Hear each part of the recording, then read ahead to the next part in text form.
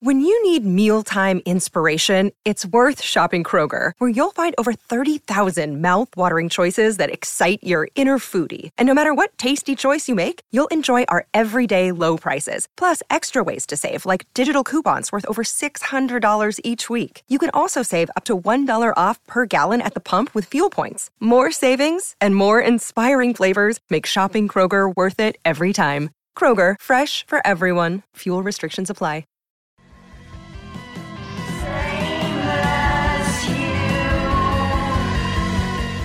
Welcome to the Bureau of Citizen Detectives, the officially unofficial podcast for the Yellow Jackets Showtime show. Hey, I'm Jim. And I'm Aaron. And today we're talking Season 2, Episode 4, Old Wounds. Aaron, I don't know about you, but I enjoyed this episode. There are some twists, there are some turns, there are some maybe intellectually offensive things, but come on, it's Yellow Jackets, right? Let's talk about it. How'd you feel about this episode? I really like this episode. I'm curious what you're talking about, the intellectual affronts. There's a test. There's a scientific test administered in this episode. I don't see any problems with it. Okay. But I liked it. I really, long-time Bald Move listeners will know that I'm a natural born shipper. And I can't. I mean, clearly Walter's up to no good. This is going to complicate things, but I really want him and Misty to get together.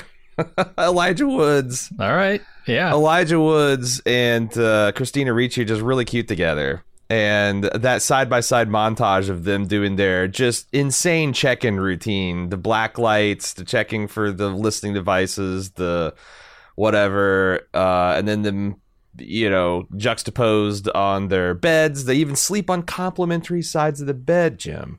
Mm-hmm. I got to see it happen. I got to see some bed and breakfast boning. What about you? Oh, specifically on the Walter and Misty thing? I love it. No, the whole episode okay. is open floor for debate at this point. The intellectual hurdle that I had to jump over was the stuff with Javi. Javi returning at the end of this episode. You got to imagine there's probably some supernatural foul play here. Something kept him alive, not just like, oh, I found a cave and I huddled up next to a sleeping mama bear and I ate off the fat of the land. I don't know if that's a thing, but we'll see. We'll see what they do. I really love like the look that he gives his brother when he gets back, because there's something there that isn't sitting right with him, and I don't know if it's like a weird feeling he's got, if he's seeing like, hey, these people have changed. I wonder what could have changed about them. So I'm amazed. I'm super excited to learn more about that.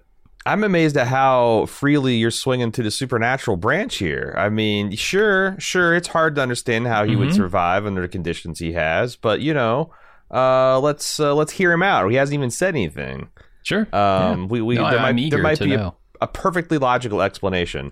It is interesting how they're doing this kind of like Jack versus Locke situation. You've got Nat is the Jack. You've got two dueling Locks, possibly one evil, possibly one good in the form of Ty. I couldn't handle one Locke. I know. Lost. In the form of Ty and Lottie. And then Jim, the cold, icy hand that gripped my heart when Lottie stumbled upon a hatch that opened into a perfectly furnished industrial tunnel, and I'm just like, what in the name of Lost am I seeing here? Is this a thing? And then when it became like a strip mall with all of her friends, including the dead ones there, I'm like, oh, okay, I see what's happening now. But boy, I feel like a lot of these homages are intentional. It's like this obviously is one part gender bent, Lord of the Flies, Lady of the Flies, and 2 parts gender bent Lost, it seems like. Well, I guess not gender bent, exclusively feminine Lost. Yeah, I mean, there's definitely Lost allusions to be made here, and I think, how could you not, with this group of people lost in the wilderness, stranded, and yeah, the seemingly supernatural happening around them. I don't know, man. I'm excited to learn more. I'm excited to see more of the Misty and Walter roadshow. I really want to know what's going to happen when they meet up around this cult, because like I've seen some theories out there as to what's going on like overall in the show. Yeah, and I think they're interesting and fairly compelling, especially after some of the things we see in this episode. But I'm hoping we could talk more about those when we kind of get to the scenes where it's relevant. Yeah, sure. Are we ready to get into the recap then? There's one more thing I want to bring up that could be big. It's the very end of this episode where Ty goes out to unnamed small town west of where she lives and finds Van. Now, what I assume is her video store, right? She probably owns this place. Seems like it. She's the last Blockbuster holdout. Mm-hmm. Absolutely, yeah. I kind of love it. I don't know.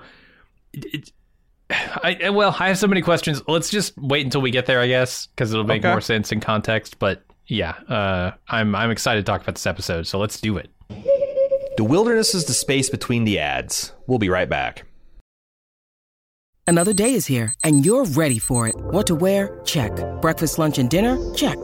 Planning for what's next and how to save for it? That's where Bank of America can help. For your financial to-dos, Bank of America has experts ready to help get you closer to your goals. Get started at one of our local financial centers or 24/7 in our mobile banking app.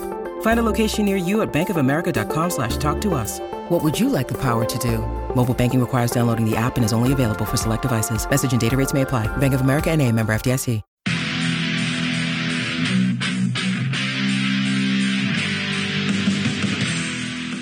We're getting geared up for the 6th annual Summer Badass Fest.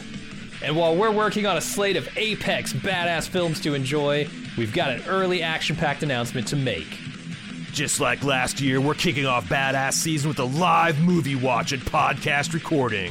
We've rented out a theater for connoisseurs of action films and Bald Move fans that just want to have a great time. Unlike last year, this year's movie is top secret. Hush hush. No hints, except it's incredibly badass. It stars an absolute icon of the genre. We're willing to bet most of you haven't seen it, and it's going to be an incredible viewing experience with a packed house of bald movers. Those of you who came to last year's screening of Total Recall know what a party it was. And those of you who didn't, now's your chance to experience it. Meet me and Jim, order some custom movie-themed drinks at the theater's full bar, then watch us record the full podcast for the movie. We reserved the venue over twice the size as last year, but seating is still limited. It's happening Friday, June 21st at 7 p.m. in our hometown of Cincinnati. Get full details and buy tickets at baldmove.com/live. Cincinnati's actually a pretty great city to visit, and we've got lots of details for side adventures on our event page as well. The Reds are playing the Boston Red Sox in their fantastic Riverside Stadium. The thrills of Kings Island just minutes away, and I'll be leading a kayak trip down the scenic Little Miami River on Saturday. Again, get full details and get your tickets now on our Badass Fest 6 page at baldmove.com/live.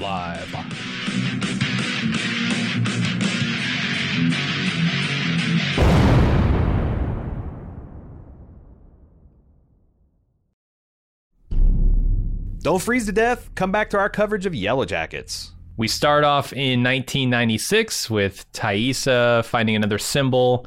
Van tries to convince her to talk to Lottie about it. Ty, of course, refuses and heads back to the cabin.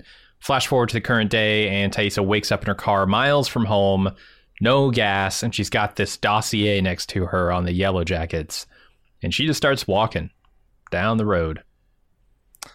Yeah, it turns out that the dossier was like flipped open to the materials about Van's VHS store here. Sure, makes sense. I thought it was kind of clever to have Van making a map. Mm-hmm. That's she's trying to map out Ty's mind essentially, and then Ty coming to from a fugue state in the car using a map to try to get the van. Yeah, I like it. Yeah, and the two timelines you're dealing with here. Yeah, it's all It meets up nicely. I figured when they showed this map that they were doing exactly what they were doing here, which was the map. The locations of these symbols are going to turn out to be a symbol in aggregate if you mapped them out. It looks like that's what they're doing. So clearly, like, Ty's deeply connected to the symbols. It's just a matter of like what that means, I guess. Yeah, it could mean that she may. Yeah, like I said, there's a lot of things it could mean. I freeze framed and looked at the address. It's 1201 East Vine Avenue, Corbin, Ohio. That's a fictional town in Ohio, but the Yellowjacks just moved our great state, Jim. Really? Yeah. We're in Ohio here? We're in Ohio, Corbin, Ohio. Okay. From New York? It doesn't Ty live in New York? Yeah. Holy shit, she traveled a ways. Yeah, I wonder what her assistant thinks. That she's just going to, like, she's going to get her car back and it's going to have like 1,200 miles on it, and actually it's just going to be abandoned in the middle of Ohio, apparently. Well, let me ask you this. So we start to fugue state with Ty observing her shadow self going about business in her home. It's kind of interesting that she's able to spy on. She's getting the ability to spy on her shadow self. Why is evil Ty, if we're going to call her that, Dark Ty? Why is Dark Ty trying to reach her fixer, Jessica Roberts? That's a really good question. It's not going to work, obviously. She's dead. Well, I mean, it's not that. It's like, yeah, it's like this is something that Light Ty, or Good Ty, like she had full. I mean, the fixer's her idea, right? Are they going to retcon the? Well, not retcon. Are they going to fully explain this as that there's something more sinister underlying the contract? That like some special instructions only Dark Ty was able to. It could be, but I mean, it could just be sort of. I'm trying to gauge like how surprised is she by this dossier. This isn't something that like sleeping Ty has been making behind waking Ty's back, right? Well, my idea was this is something compiled by her campaign staff as potentially damaging information that could be researched. That's the whole reason she got to fix her, right? She wanted to investigate to make sure all of her friends were solid and they weren't going to do some kind of tell-all embarrassing thing while she was running for the Senate. Well, I mean, that's what she says, sure. There could be another reason. Who knows? Well, but I mean, that would be a Dark Ty thing, right? Mm-hmm. Yeah. But like, that's a story that Ty, her conscious self, thinks is going on. That to me, that's a fully satisfactory explanation. But it could be an opportunity that Dark Ty used to inject her own stuff into it. But yeah, you're right. Ty doesn't. Sure. Yeah, Ty doesn't know that Misty killed the fixer. No, not yet. I'm sure Misty will tell people that, right? It's not that she's hiding it. It's just that she's literally not talking to anyone but Shauna. Yeah, and I don't think Misty knows that she was hired by Ty, right? So, like, there's no real reason for her to bring it up.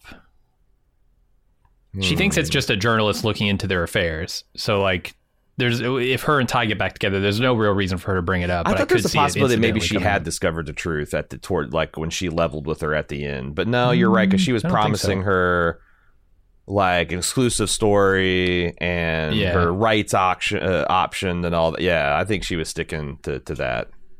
So I don't know. It could be interesting if they get together and that secret, both of those secrets are still there. Like they don't know that Ty was checking up on him, and also they don't know that reporter's dead. And what would Dark Ty want with Van? I don't know. I feel like it's something we haven't seen yet, right? Yeah. Like it's whatever they're going to discover about Ty in the woods is going to come back here. Well, it's fascinating because they keep on having me double guess what I think is like the good and the bad Yellow Jackets. Like before the last episode or two, I'd have been like, Lottie's fucking evil. Like, she's like a real piece of work, and I still was not impressed with her running a cult, but we learned a lot about it this week that cast a different light on things. And in fact, that Lottie does not seem like she is interested in being an Antler Queen again. She's taking active steps to do it. But so it's like, I thought this, like, oh, this is all, like that when we understand everything, Lottie's going to be behind all this stuff, Doesn't seem like that's the case. Now it's like, it seems like Tai is and not even Tai, but this shadow version of Tai is the real malevolent one. But I don't know. We'll have to see where it goes, because it could be that there's a layer on top of it. Yeah, and all these visions that Lottie's seeing could be warnings to her to try and help save the team, right? If you're saying, okay, well, the Dark One is sort of leading Tai in her sleepwalking state around to do terrible things to the team, maybe. Yeah. That Lottie could be the protector here, which, kind of lines up with some of the things that the kids think about her out in the wilderness, right? Right. She's a provider of food. She uses these symbols to protect people, that kind of thing. Yeah. I don't know. We'll see. I don't think it bodes well that they are essentially in the center of a giant symbol out in the wilderness and all these terrible things are happening. But, it could just be, well, the terrible thing that happened is they crashed in the wilderness and the symbol's like keeping them safe. But I don't know. It seems more also, like we don't know Bermuda that Tai in her fugue state isn't making these symbols, so it would make perfect sense that there's, she's making the symbol centered on their cabin, right? And even if I want to play ultimate skeptic, then there's also no evidence that these dots actually connect in the way that Van does. It could be just like Tai says, this is just a bunch of random yarn you're just tracing out on arbitrary points, Sure, absolutely. Yeah, if you're seeing patterns you want to see, right? I feel like if you some of the people that I see in feedback and on forums, and even I'm hearing on my own podcast, would flip like heads 10 times in a row and join a cult. I just feel like, like crazy shit, crazy coincidence happens, So there's a massive difference between something like this in real life and something like this on a fictional scripted drama. In a fictional scripted drama, you don't put red herrings the last seasons long. It's bad form. But in a fictionalized series, you want things to mean things. So this means something, right? It's not a random coincidence. It's not like, oh, you drew the lines in a weird way and so it matches up, but it actually means nothing. I don't think that would be satisfying at all. Let me suggest a meaning that we could both agree on, which is the showrunners want us to really be on a razor's edge about whether this is a supernatural or absolutely natural events of coincidence. And I think that's the only, like, saying everything is like, well, it's got to mean something, like the birds, everything's got to mean something, because I know it could still be a coincidence and that could still be narratively useful because they're wanting to, especially if because like, man, I fell down a rabbit hole looking about this Magus stuff, and I kind of want to wait to talk about it, but like, when I read that, I'm like, oh my God, we might be in for we might be in for a wild ride. Yeah, it's possible. I read some stuff on that too, and I'm kind of excited by it. Yeah. But we'll talk about it here in a bit. All right, let's go current day. Jeff questions Shauna's story on how the van got home, and he tells her that the cops know about the affair with Adam, and she kind of lashes out at him. Yeah. I thought they'd come to some kind of understanding last episode, but Jeff's going to say it later in the episode. Like, yeah, we're not like fully over this thing. It's just like we had a conversation about it, but there's still hurt feelings. Yeah. And it's also one of those things where like, there's been murder and cover up involved. At what point do you decide to like, hey, we're going to go back to living like regular people at some point, right? Like, cause that's where the world he's living in. Like, Jesus Christ, why are you doing all this risky stuff? And she brings it back to like, well, yeah, I should have wore a ski mask and blackmailed everybody. But it's like, that's okay, yes, crazy shit has happened, but are we going to get back to living as solid citizens? And it's just funny because like, clearly I think Sean is not ready to do that. No, she is looking for something in her life that she has not found yet. And I don't think she's going to find it chopping cucumbers with her daughter, but we'll see. And her daughter chopping cucumbers. Jeff's going to end up a rotisserie chicken by the end of the season, is all I'm saying. Okay. Yeah. They already got the cult of the feminine is already sharpening knives and cutting up phallic objects. It's all over for Jeff. It's all over for Jeff. I'm telling you. Run, Jeff, run. The cucumber theory is solid. Yeah. He better go find a bed and breakfast himself. Mm-hmm. All right, Lottie dresses up to go to the bank. Nat tries to get her keys so she can run the farmer's market booth with Lisa, which, I don't know, seemed like bullshit, but it turns out it was real. And Lottie gives her the keys. Yeah. Clearly, Nat has a ulterior interest in getting his keys. We don't even know by the end of the episode what it is. We just know that she's got some doors that she wants to jiggle the handles on and open. Last episode she was eyeing Lottie's cabin, so I assume she wants in there. We'll see. Yeah, and I really like the dance where it's like Nat's trying to pretend that she's taking an interest in Lisa, and I think you're supposed to understand that Lottie is questioning Nat's loyalty, but knows because of the bullshit frame she's got here, that she has to kind of trust her, and then the twist of kind of Nat liking Lisa and them kind of bond, like the thing that the cover story that she said she was doing became the actual story. I just like, there's so much subtext going on in all these scenes where it's like there's a whole script that's not being said in addition to the main script, and I think it's great. Yeah, I like that Lottie's seeing opportunities to get Nat more into her group here, more intertwined with them by, putting her in situations with other members. Okay, maybe it's like at Nat's suggestion, but also, Nat's going to spend some time with her members, and she's going to get a lot of their philosophy and start to think about that stuff. So I think Lottie's like letting her ease herself into this cult life, I think. Mm-hmm. She's very sly about how she does it. Very good at it. Yeah. All right, Ty isn't answering Misty's calls, and her feelings are getting hurt. Then they're driving out to Cherry Grove, or whatever that town is. Walter tries to distract her with show tunes, but Misty gets angry because she thinks he's a Yellow Jackets obsessive. He insists he's not, and he flatters her, which seems to calm Misty a bit. And then they put on some show tunes. What are the odds that Walter is a Yellow Jackets obsessive? I read some theories on Reddit that I kind of like. Okay. That he could, this Moriarty comment. The Moriarty comment is not as innocent as it seemed. Which it didn't seem innocent at all last episode. You can start to see breadcrumbs to a Walter who might be a Yellow Jackets obsessive and potentially is engineering situations here in the current day to get more information about them. Is this where we want to talk about the Magus? Or maybe?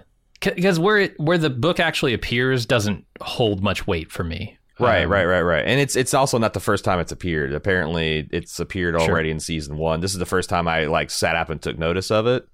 So how does let's start with this. How does the Magus? How does it tie into this theory, to your understanding? So the idea, the I guess Cliff Notes version of the Magus is that it's essentially David Fincher's The Game, which is a guy is put through a game which is meant to psychologically, let's say, disorient him in hopes of teaching him something about himself. It's kind of like A Wonderful Life, only demented. Sure. And but it's similar, kind of, they're trying to sift the worth of someone's soul. Yeah, and it's all, the game itself is all this massive psychological manipulation to make you think that the world around you has gone mad, and in turn you are going mad.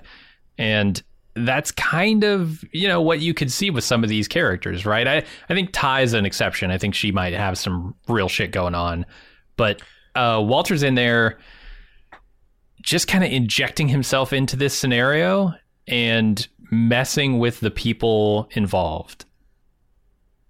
Yeah, and the antagonist of the novel is said to be a Nazi collaborator during World War II. And I guess when these games start, the protagonist assumes that he is trying to tell something covert about his own, the Nazi collaborator sins and his guilty conscience.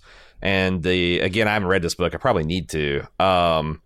It talks about that they're doing, the things he's doing is exposing him to like these plays and productions, and they're compared to the works of the Marquis de Sade. They're described as obscene parodies of Greek myths, reenactments of Nazi occupation and war crimes. And one of the things the protagonist does by the end of the novel is realize that these skits are more about, or at least he starts to think that are more about his own life than they are about the Nazi collaborators. Mm-hmm. So the theory being that like there is some that this Moriarty figure has got some kind of pleasure or plan of Misty to kind of put her, to maybe even to kidnap all of these Yellow Jackets and try to reenact the things that happened 25/30 years ago, depending on whether Walter's talking or not. Yeah, so one of the theories that I was reading on Reddit was posted by Leech Therapist, and it talks about another book called Remainder. Yes, Tom McCarthy. Mm-hmm. And that one is about a millionaire who essentially like is the exact story of Walter here that he gives, where a bunch of bricks or whatever fell on his head and he got a big settlement, and now he is paying people to reenact memories from his own life. So if you kind of like synthesize those two ideas, the game / Magus here and Remainder, you kind of come to something I could see with Walter. Like he's not reenacting memories of his own life. He wants to reenact what happened on the island. I think that's an interesting possibility. Yeah, I think there's something to it.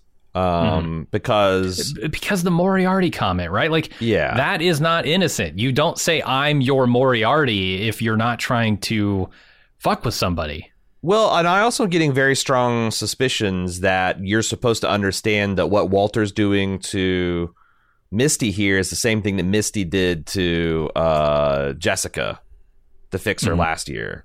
That she is telling her what she wants to hear. She's putting her at ease. She's letting her underestimate her and to think she's quirky and all this other stuff. And the fact that Misty, like, she has so many like what the like these very similar to like Lottie, where she has a fear response where subconscious says you're gonna freeze that, you gotta wake up, right? Like these are jolts from Misty's brain of like, this is not feeling right, and like Walter's able to just kind of smooth them over. None of them make any sense though. I guess the fact that the guy loves obscure show tunes, that kind of checks out, because but there's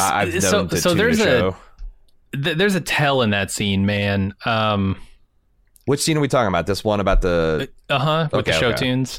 He whips out this thing of show tunes, and he's obviously got Misty's number, right? She loves show tunes. Mm-hmm. And she calls him on that and is like, you're some obsessive. And he claims he's not. He just likes show tunes. And then when Misty refuses to put on one of the show tunes, he picks the one show tune out of that box that he knows she will absolutely not listen to and starts to put it in the player to force her to make a decision on the show tune. So he knows her way better, and it's hard to tell with Elijah Wood. He's such a good actor. He's got this subtle smile on his face the entire show, really, and he never really breaks it, so you can't tell if that is the moment where he's intentionally smiling slyly, right? And I love that. But to me, like, him picking the tape that he knows she will refuse to listen to is him tipping his hand that he actually did plan all this. Yeah, but it's also plausible because, I could see a person that likes Broadway musicals having Starlight Express, but also knowing that is extreme. So do you know? Okay. I don't know. There's not a tape in that box except for Singing in the Rain that I've seen. I've never seen it. I've heard a couple songs. I've never actually I've never actually seen this production of this, and I was not aware of the plot, but I looked into it. This is an allusion to Starlight Express, which is, as Misty says, essentially Cinderella, where all the characters are trains. And I watched like a 10-minute excerpt from the stage play, the musical, and the entire cast is wearing like these disco costumes and roller skates. The entire cast is roller skating because they're trains, you see. And Sure. I'm like, this is the fucking stupidest thing I've ever seen.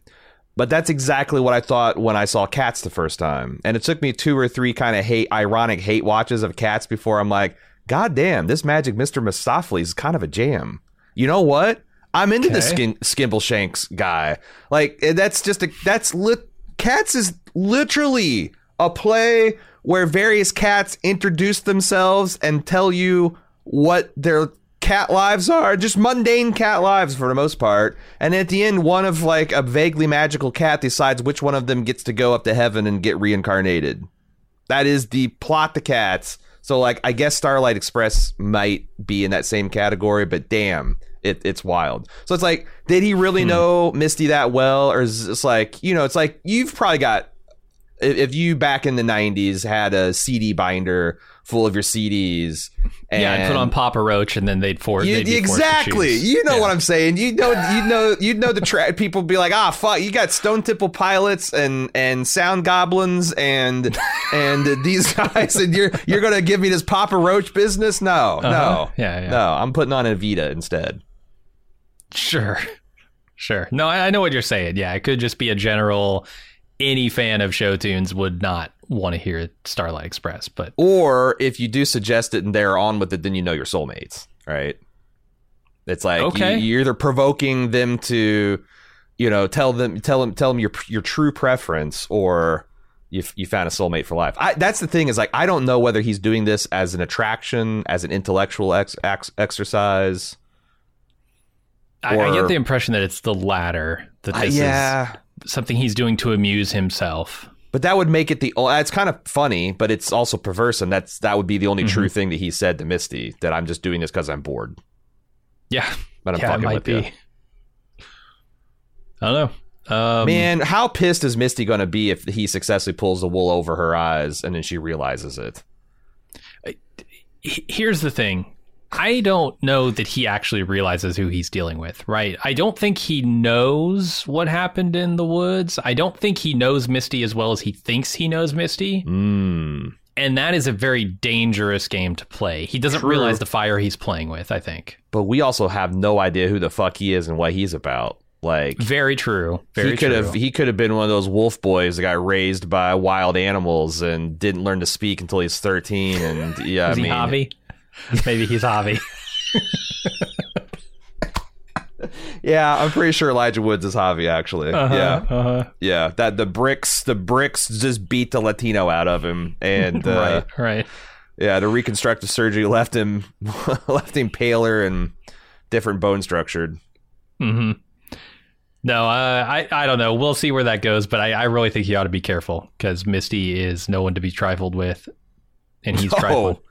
No, I mean, that's the thing. It's so delicious. Like, God, I hope Elijah lasts more than one season, because like I kind of want him to be like ultimate antagonist protagonist. And there's like several of those pairings, right? You got Ty versus you got the triangle of Ty versus Lottie versus Nat. Now you've got Misty with Walter.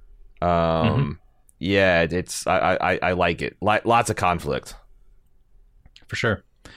All right, let's go back to 96. Shauna busts into the cabin and claims someone stole some of the bear meat. No one fesses up.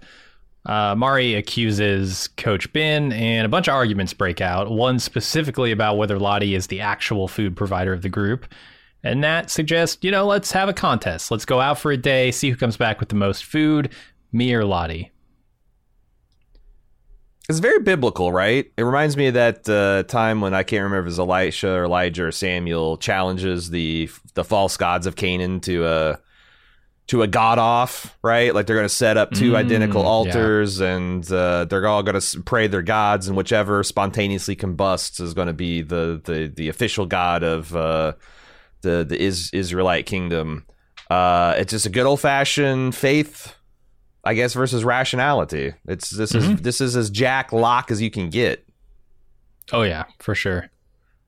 It kind of surprised me here to see Coach like up and about and coherent, and like I thought he was closer to death last episode, then apparently he was. See, if you'll recall, I was a little bit more like, I don't know about that, because I thought he's a lot more psychologically damaged. And again, like a lot of the tone of last week is like they're near starvation.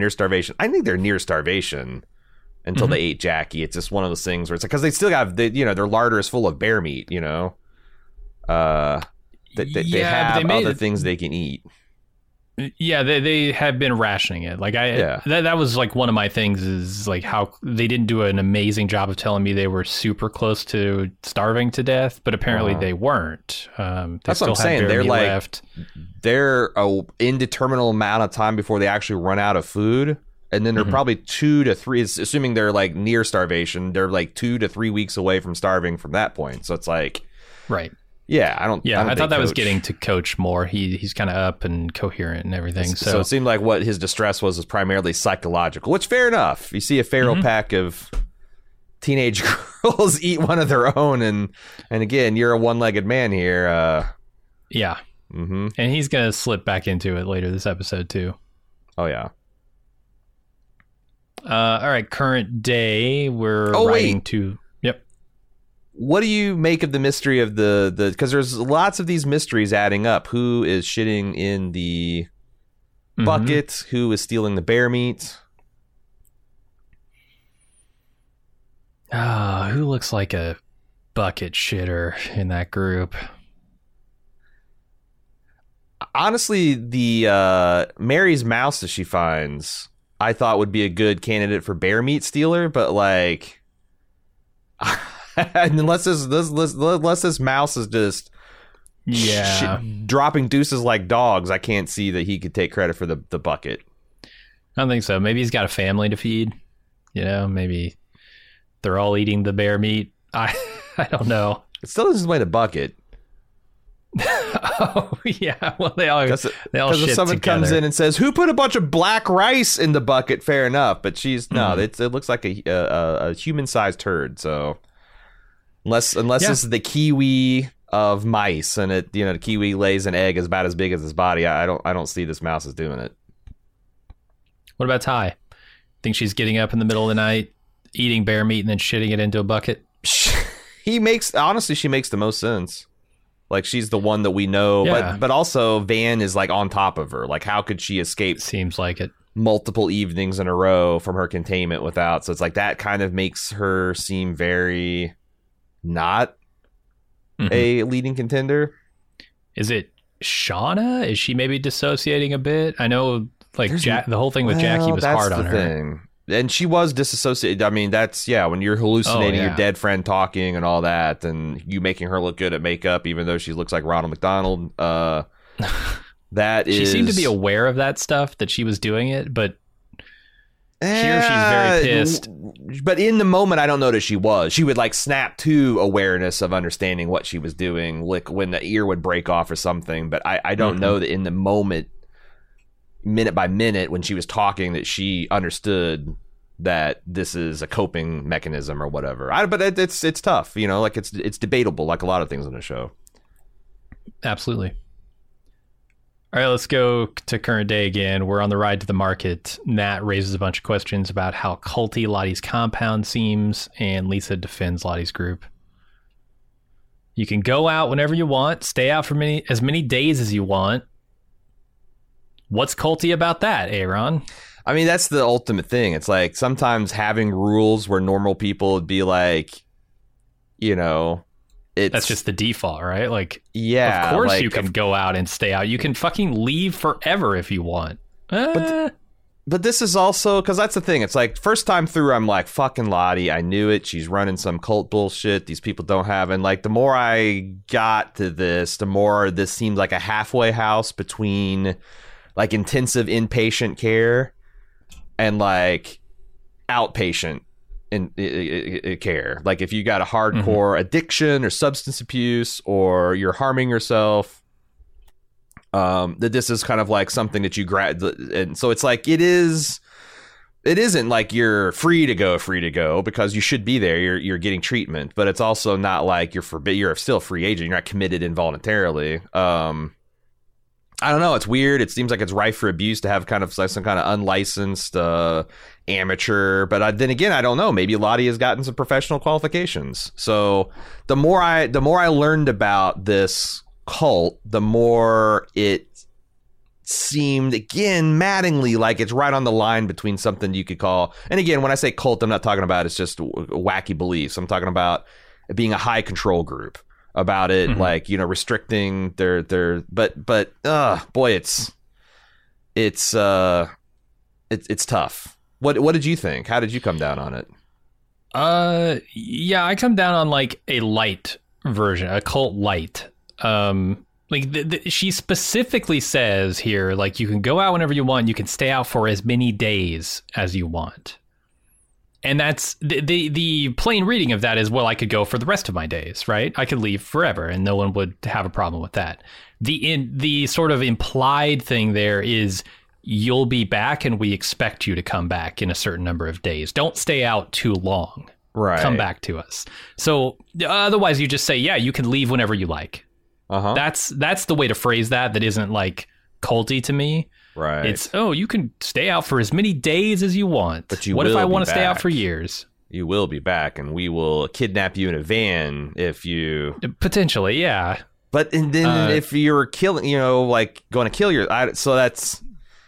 Yeah, I mean, it's different, like the way that Nat came to it. But like, I very much found this as cult light. These people are here. They're probably here for good reason in some case. They seem to want to be here. I don't know the circumstances of their initiation into this, because right. I could see a future where Nat wants to stay here, but boy, she sure didn't come to this honestly, right? Yeah,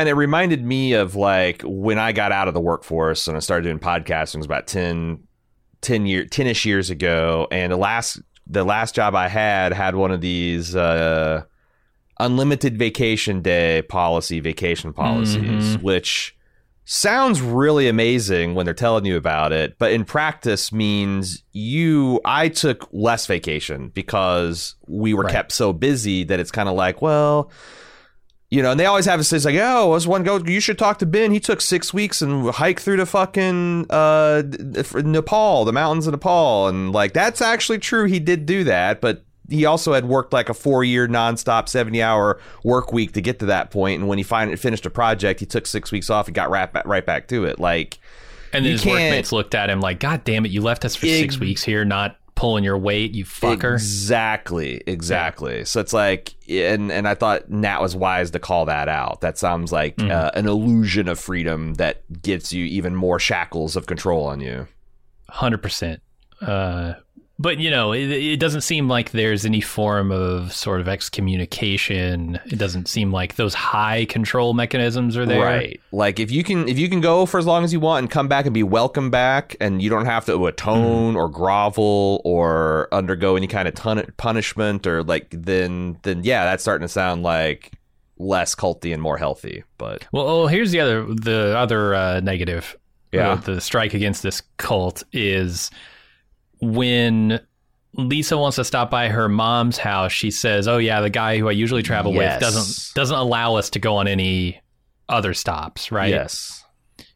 And you wonder, is that like, oh well, he just doesn't want to waste the time going there, or is it something where he's been told, or he's like so far into this cult where he thinks it's a bad idea to fraternize with outside people? But then, and is this particular, like, you know, like she's like, hey, I want to stop off and get a snow cone. He's like, no, we're only going through the farmer's market and back. Or it's like, hey, I just want to stop by and see my mom. And he's like, yeah, that's a huge trigger for you. And the last 3 times you've talked to her, you've tried to kill yourself. So like, no.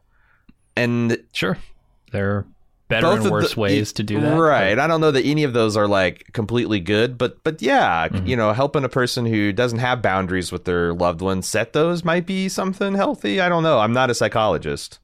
Sure. And what I see of her mom in this episode isn't exactly encouraging, but pretty fucking bad. Again, it's like one of those things where it's like, I was playing a tennis match in my mind about cult, you know, not a cult, not, because like it just kept on changing as the ball was hit back and forth over the sides of the net. Like that's the biggest thing this show has going for it, is that writing the line nature of pretty much everything. And, you know, it's fair to point out that that's what Lost had going for it for a long damn time, too. That didn't turn out so well, so I hope they have a better ending in mind. But it worked beautifully to perfection with The Leftovers, so it can be done. Fair.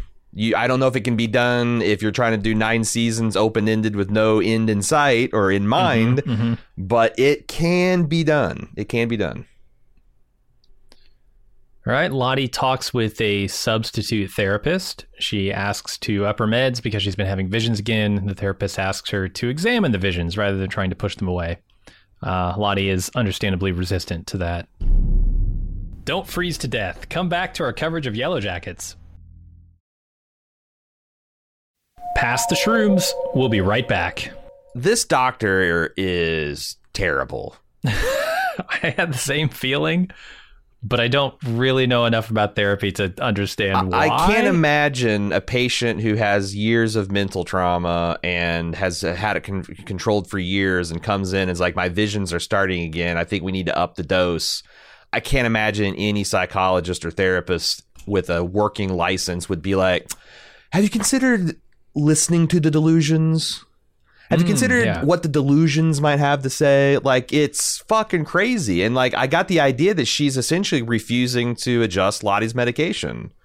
So I noticed that there's some anger at people who are wanting to see that everyone is connected to everything. That like, oh, the Adams-Zavi theory. And like every single time you introduce somebody, oh, it must be a schoolmate or something. But like, if there is some outside agent trying to destabilize and engineer a situation where the Yellow Jackets start yellow jacketing again, replacing, because the other thing is like, yeah, her doctor just went on an emergency sabbatical with no notice, but didn't call and tell his but patients she wasn't about scheduled that? for another couple months, right, to come back. Like, she's been clockwork for 20 years, and like, why, and their appointment, so it's like, again, there are but like, this is the one where I feel like, no, there's got to be something to this, because that just didn't seem like any kind of good medical, psychological advice. Which outside agent are you leaning toward? You think this is a Walter thing? Walter is the one that makes the most sense and seems like the most fun possibility. And I'm trying to think of also like who's got, because you got to have resources to pull this shit off, to hire fixers and to get dossiers and to manipulate and to like this. If you fully understand it, did he cause Jeff's financial distress somehow? You're like, so you like you'd have to have like a multi-million-dollar war chest to kind of fuck around with people like this. Like you and I couldn't, you know, like I could fill your house with ping pong balls. That's the level. All right. That's what my bank account could do to psychologically fuck with you. I couldn't get your doctor to go out of the country and, you know, cut power to your house. And, you know, I just feel like he's the one that makes the most sense and is the most fun possibility. Do you see any others? Not that aren't like supernatural. No. Like right Dark now, Eye. Walter's right. Yeah, if there is some like Dark One force at work here, that could also do it. But yeah it seems like Walter's the best option. Yeah. And that's that. I mean, I got to be aware of my bias. My bias is definitely looking for the non-supernatural in every one of these scenes, which is probably going to drive a lot of you people crazy that wants to see the supernatural. But again, coincidence. There's some crazy every shit. episode we get, I'm feeling more like this show will probably go over into the supernatural eventually, and I probably won't be able to like say this is the moment that it did, because it will have already happened, and they'll just explain, okay, this is actually, it's a supernatural, right? You're probably right. Yeah. I think that's the way the show is going to go, but I really don't know. So we'll see. I'm still on that line. All right, 1996, Misty goes over the rules of the hunting contest. Nat takes the only gun. Then they head out into the woods alone, her and Lottie. Lottie finds a symbol on the tree, but no food. And Nat finds tracks and starts following them. I really like how petty Nat is about this, because when they suggest a fairness of getting a gun, and she said it's like, because Lottie's not a hunter. Oh, no, Lottie's better than a hunter. She's fucking magic. She's got God delivering food to her. Like, why does she need a gun? I love that. That's great. And also, I thought this episode did a really good job of sympathizing or humanizing Lottie to me. Like when she goes and tries to commune with the tree and the symbol and shuts her eyes, and then she kind of opens and says, fuck, like she realizes, like, I think she realizes this is ridiculous. Mm-hmm. But she also hasn't had her medication in a long time, and she is seeing things, and food is being provided, and people are being protected. So, yeah, the thing I kept thinking is, why is Lottie going along with this? And and I'm not saying she shouldn't. I'm not saying... I'm just trying to get in her mental state. Like, what does she think of herself right now? Does she think she's able to go out into this woods and call down food from the sky, literally? Does she think she has a chance of winning this competition? And if not, does she think that will maybe, further her agenda, or if she even has one, or to keep them alive somehow by just participating in this thing? I'm trying to get in her head, because she says nothing during this entire thing. She's like, everybody's prepping this contest, giving rules. Nat's out there talking shit, and she's just dead silent the whole time with a look on her face. It's kind of like, I don't know about any of this, guys. What are we doing? I think you're right. But she doesn't voice any of it. I think that she has these, like all her life have had these paranoid delusions, and that like one time in her whole life, one of these paranoid delusions about this premonition that her parents were going to get hurt came true. Probably a big formative event for her. Now she's out in the woods, and seemingly there's all these coincidences, and like again, it's like she's mentally ill. I don't know how to describe the agency, and it's like, I know people say, well, it's like, that's not an excuse for this, that, and the other, which is true. But like, you're out in a wilderness situation and you can't get your hands on any kind of medication or therapy, then like, you're kind of going to be in the throes of what your brain chemistry is doing. So like, you talk about having an agenda and stuff. I don't know that she has an agenda other than trying to react and make sense of the things that are happening to her. Like, I definitely didn't feel like she's malevolent in this episode. Which I kind of was high suspicion before. I think she's genuine and thinking that all this Yellow Jacket shit that happened in the woods was a terrible thing. That was all, her brain chemistry, and things got out of hand, and she never wants it to happen again. And also thinking that like, her genuine therapy that she's doing today is helpful and helping others and making like she seems very, very genuinely proud of what she's built, and she doesn't want to lose it. So, but hell, we can find out she's got a dark Lottie, that that's doing all this, because like you could say the same thing about Ty politically, that she was trying to be this force for good and change things and blah blah blah, but she's got this thing that's dragging her and has this other agenda. So I don't know, but I think what we're seeing with Ty and Lottie is that they both have some kind of either psychological issue or trauma that's caused some kind of brain thing that's happening to them. Yeah, it was just strange to me that Lottie seems so proactive in some of these scenes, like telling people how it is and what needs to happen and what she's trying to do. And then in other scenes like this one, she seems so go with the flow, so like laissez-faire about everything. I wonder if she has like these, because like I've known friends, I've had a couple good friends I've had like severe bipolar paranoid delusion type of complexes, and like even in the throes of like mania, they'll have untreated mania, I should say, they'll have like moments of like lucidity and clarity, but like, and that's what I think it is. It's like she's doing like she's doing all these rituals, she's brewing tea that and doing all these things, and like she's being very bossy about it. But I guess like I wonder if Nat would said like when she offers her the tea, she's like, are you fucking crazy? Why am I going to drink this fucking boiled bark or shit? Like, would like she snap to and be like, or she still be like this haughty? And I've always assumed that she would. I always assumed that she believed her own bullshit. But it's, man, I don't know. This episode doesn't make it seem like that. Yeah, no, you're right. Yeah, the you can't factor out this mental illness, right? It's I like going to be with her right now. So she's seeing this test as like valuable to herself as well, and she is not confident that she can pass it. But yeah, I don't know. It's really interesting. All right, let's move on to the current day again. Shauna runs into the mother of Callie's friend, I think, who says, actually, she hasn't been sleeping over at our house. And Shauna goes through her daughter's room and finds the partially burned photo of Adam. And then, this is kind of obviously connected. Callie's texting with Jay about meeting up, and then Shauna drives up and invites her to go have some fun. Yeah, I don't. I don't know. It's funny because like I used to be a teenager that snuck around a little bit, and you never know when your web of lies is going to be exposed by an errant remark or a parent talking to another parent and then putting two and two together. But sure. I felt for Callie on this, as she's like, had no idea mom's going to bump into her at Target or whatever. And then, But yeah, I don't have much to say about these scenes. I think it's going to get super interesting here next episode when, now that Callie knows about everything, is she still going to meet up with Jay? Because she doesn't know that Jay's a cop. She's been meeting up with him apparently and drinking in a park, which my fucking God, this cop needs to be thrown off a cliff. What a piece of shit. That's the cop she's been meeting up with? Well, she's texting him about meeting tonight. Yeah, at 7.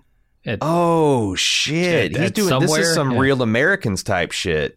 Like, yeah, it's fucked up, man. I don't know. There's a 16-year-old girl. He's getting her drunk in the park at night, Ooh. and presumably just trying to get information from her. But who knows what else? Okay, I did not put two and two together that was the friend. I believe so. So what happens, now that she's kind of in on the family transgressions here? Is she going to stop meeting with Jay? Is she going to confide in him the new information she has? Like, it's going to get real interesting next episode. Now that you said that, I now have a prediction that I'm going to put 50 internet points behind. All right. The cops are going to have Shauna and Jeff dead to rights at this murder thing. And they're going to be backed the fuck off by this inappropriate relationship that this cop is having with their daughter. And Callie's going to aid and abet that. She's going to like really turn on the jets and get him on the compromising thing. And it's going to. All right. I mean, yeah, like what? How could you make a case when the investigator is trying to seduce the person's daughter? Right. Like that's like fruits of the fucked up poisonous tree right there. Absolutely. So I feel because like I keep on watching. I'm like, how are they going to get out of this? How are they going to get out of this? They're just bad at crime, as Shauna says, and there's just so much evidence, circumstantial, motive, physical, that's going to link them. But like this crazy, even his partner saying, "This is crazy, dude. You shouldn't do this." It's got to be their get out of jail free card. I think you're right. All right, let's move on to Misty asking why Walter doesn't have to work. And he says, I'm a millionaire from an accident settlement. A bunch of shit fell on my head, which I love the idea that like, maybe Walter just has brain damage and he's doing all this stuff because his brain's not working right. Then she asks the waitress about the cult, and the waitress tells Misty they're at the farmer's market every Tuesday, which is today. Yeah, I do like that line that like, this is a small town. Of course they're going to know where the cult is, because of course they would. You stop in any diner in our hometown of Mooresville and say, hey, where's the weird Joppa church at? Everyone can, any waiter, waitress, line cook will tell you, oh yeah, you just go down. And we weren't even wearing like the distinctive purple stuff. We were just wearing suits and shit. So. Right. I thought that was really funny. But this clearly is a bullshit story. Like, look, I don't think there's enough plastic surgery in the world to make scaffolding dropping a load of bricks on your head to the tune of $6 million in damage make you look like Elijah Woods at the end of the day. Like you would have like you would have scars and your face, you would have visible signs of trauma, right? I would think almost certainly. But I don't know. Freakish things have happened, man. People get railroad spikes through the head and somehow live. Maybe if like it all just hit him in the back of the head and it's a depressed skull fracture and like a glancing blow, sure. And they just peeled it, like all the scars are under his scalp and under his hair. Hair like, transplants, yeah.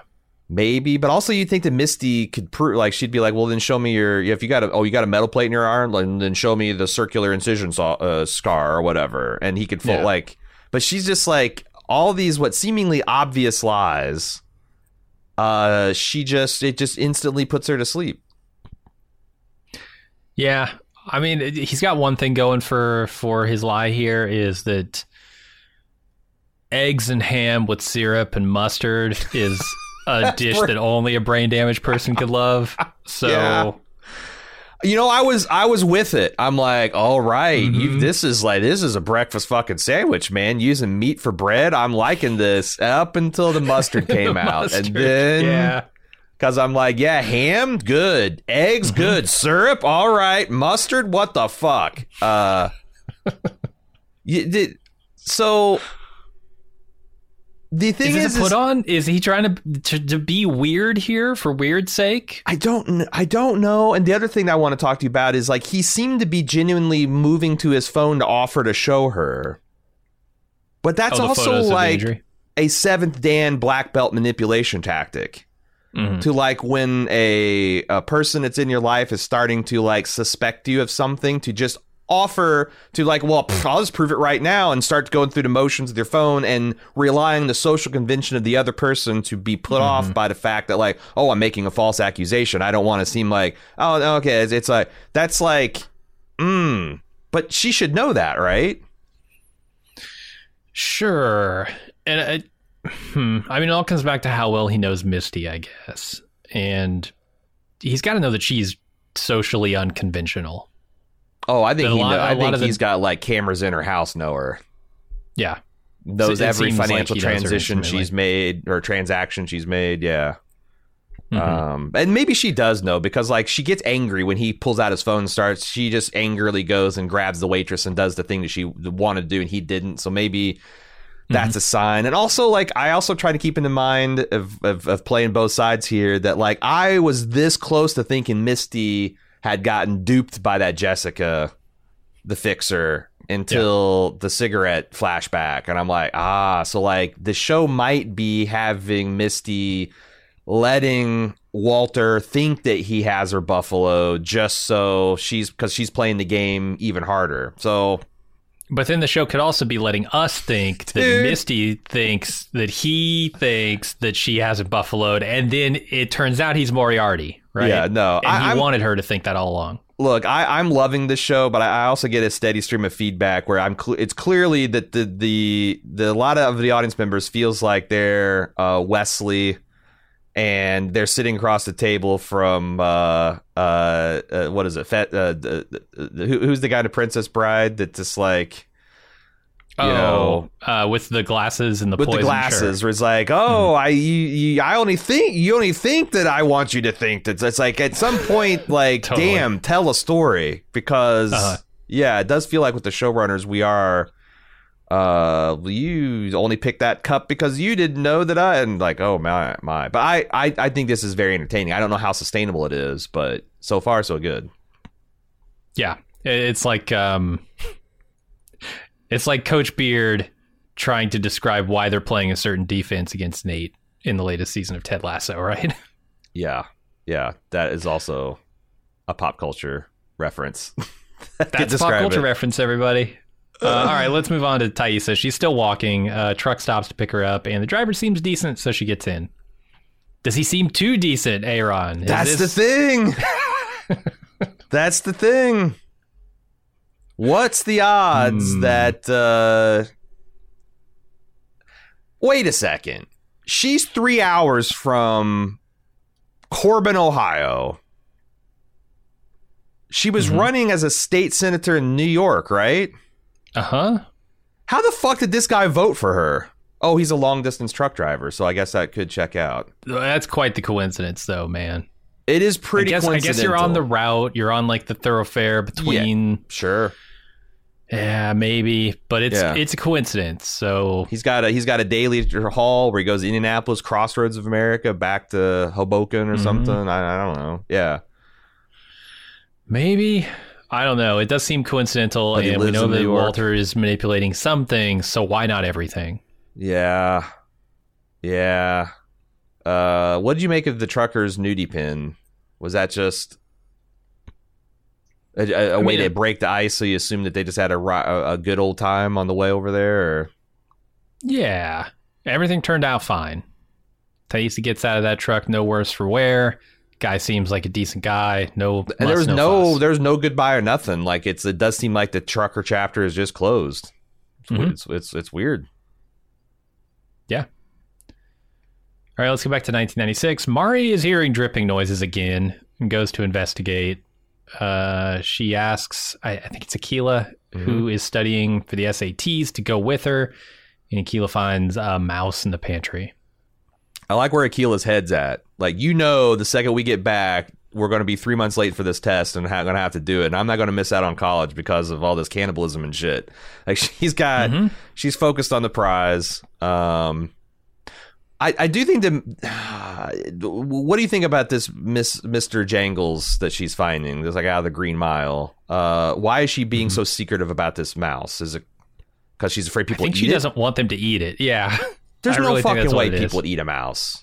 Right? It's just not enough meat to make it worth it, right? But maybe psychologically, it's like one of those things where it's like when sailors start drinking seawater, like they know it's bad, but like they're so fucking thirsty.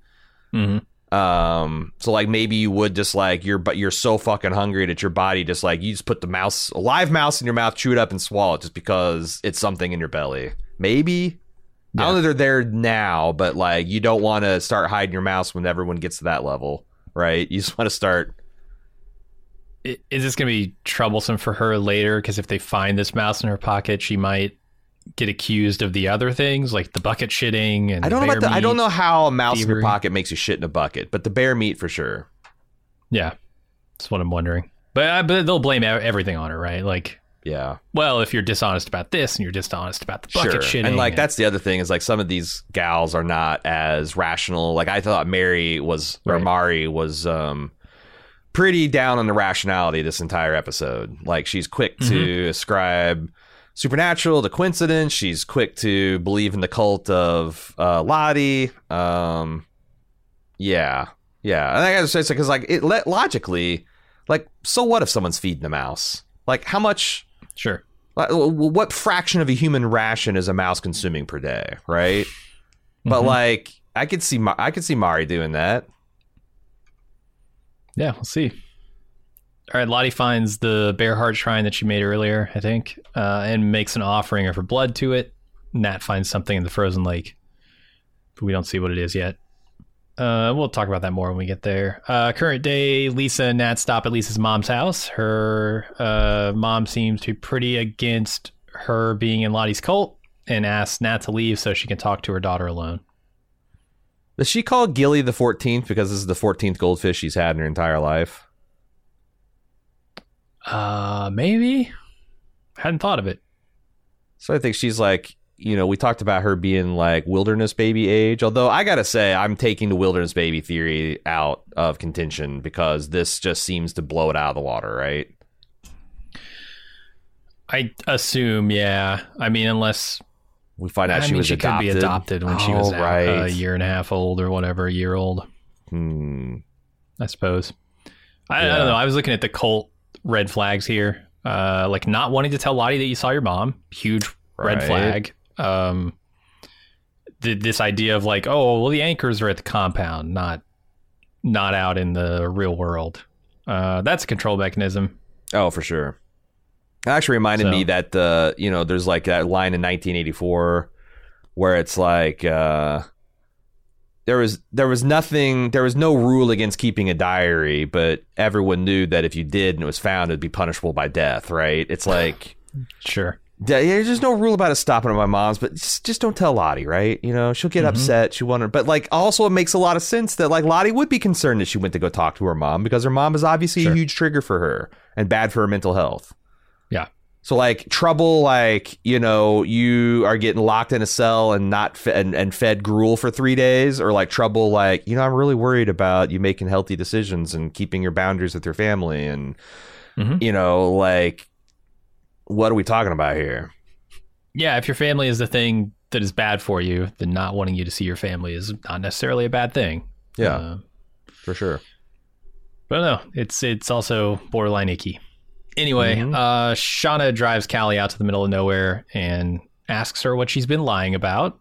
And Callie flips it on her and asks her if she killed Adam. And she admits to it, also tells her dad was a blackmailer. She unloads everything on her. She also says they did things in the wilderness that she's really ashamed of, but leaves it at that for now. And it's all a lot for Callie to process, but she promises not to tell anyone.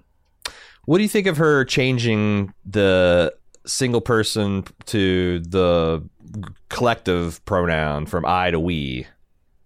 When she's talking about the bad things they did in the wilderness? Because I think it would be fair to say that Shauna might feel responsible for the way that Jackie got eaten, because it was her kind of bizarre behavior that led to that event happening. And I think it's a big theory that like Shauna is like the head butcher or throat slitter of the girls, you know, just from what she said and from like what people are suspecting is the makeup of the different people in the intro scene, you know, the pit girl scene. And she is kind of the general butcher for the group with animal meat, right? Yeah, and it felt like when she said I and then she changed the we, she feels a lot more individual responsibility, which could just be guilt, you know, could be, you know, there's no there behind that reason, but I thought it was interesting. Yeah, and with all of these things where I'm like, okay, I'm trying to piece together what they're saying with what I've already seen. We have so much yet to be seen that I'm not sure if she's speaking of something that she's done now already that we've seen, or if it's something to come and it's going to be even more transgressive. I don't know how you get there from here, but who knows, man. This scene also, I just thought it was really funny too. Like Shauna is trying to explain like what happened. Like, well, you know, Adam was blackmailing us, and oh fuck, no, he actually wasn't the one to black. It was actually your dad. Just the way she had to tell this convoluted thing, and Callie's face during the whole thing. It's pretty. I thought it was pretty funny. Yeah, and like I said, this has a potential to blow up in her face because she doesn't know that her daughter is perhaps literally sleeping with the enemy here, the cops. Right. We'll see. Does her daughter even know? I don't think she knows this Jay is a cop either. So she could, if she really trusts him, she might trust him with his bombshell. But yeah, I mean, Callie's the kind of girl who would light him up if she knew he was a cop, right? Probably. Like, you're trying to seduce me with drinks in a park at night. I'm an underage girl. Like, she would destroy his life if she knew that, I think. I think she's 16. Like, I don't even know if she has her driver's license yet. No, she's 16. Like, I don't know this cop, you can't get a 16-year-old drunk and get a confession out of her, dude.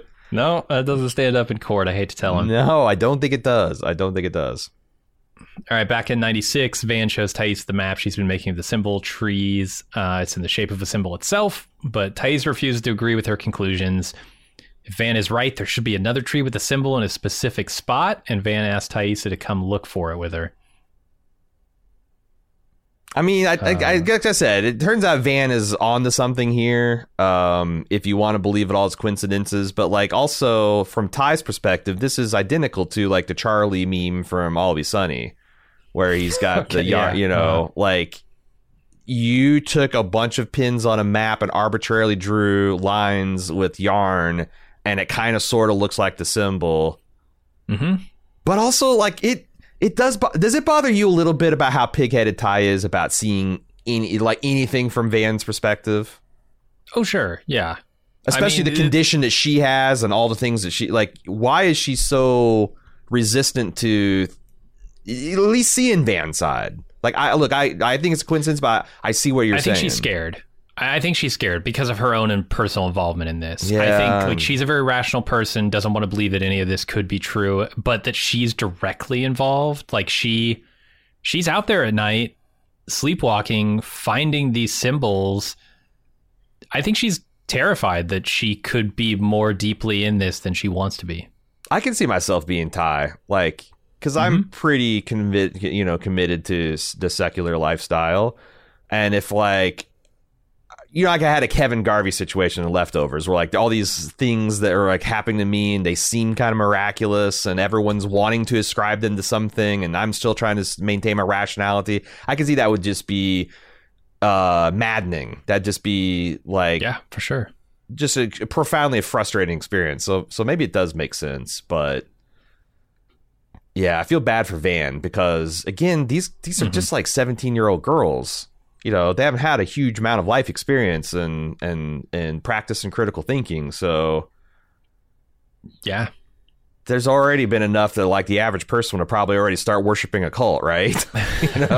Sure. The second Lottie killed a bear with a knife because it came up to her and submitted, like that'd probably do it for most people. Mm-hmm. And then another quick thing here. Coach flashes back to finding a box of his boyfriend's sentimental things. Apparently Ben doesn't have one of those boxes, and his boyfriend says it's the past and Ben is his future, which we know there's no future for Ben. Poor Coach Ben. He's going to get eaten alive by these girls. Maybe alive. We'll see. So I took it that like Coach Ben just doesn't have a lot of experience in relationships. It's not that he doesn't keep a trophy box or whatever or a memory box. It's just that he doesn't have those memories. I think you're right, yeah.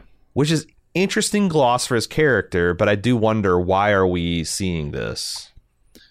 Like what? Me too. This feels more to me like The Walking Dead, where they give a character some backstory right before they kill them. I mean, this is a lot better than Walking Dead because we're talking about several episodes worth of. But yeah, it's like, are they just fattening up the calf so we feel bad when he's slaughtered, or is there going to be something that really ties this in, particular to his predicament or plight out here? I don't know.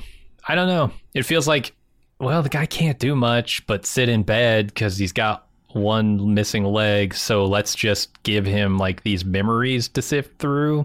Yeah, like because we got to do something with him. We can't eat him yet, right? But we can't let him just sit there and do nothing. So there's no juice in the squeeze. We got to juice him up. Yeah. So we'll see. Maybe it'll connect. Maybe it'll be important later. But so far, it's just like nice little character interludes, I guess. Yeah. We need to hide this body. We'll be back right after this.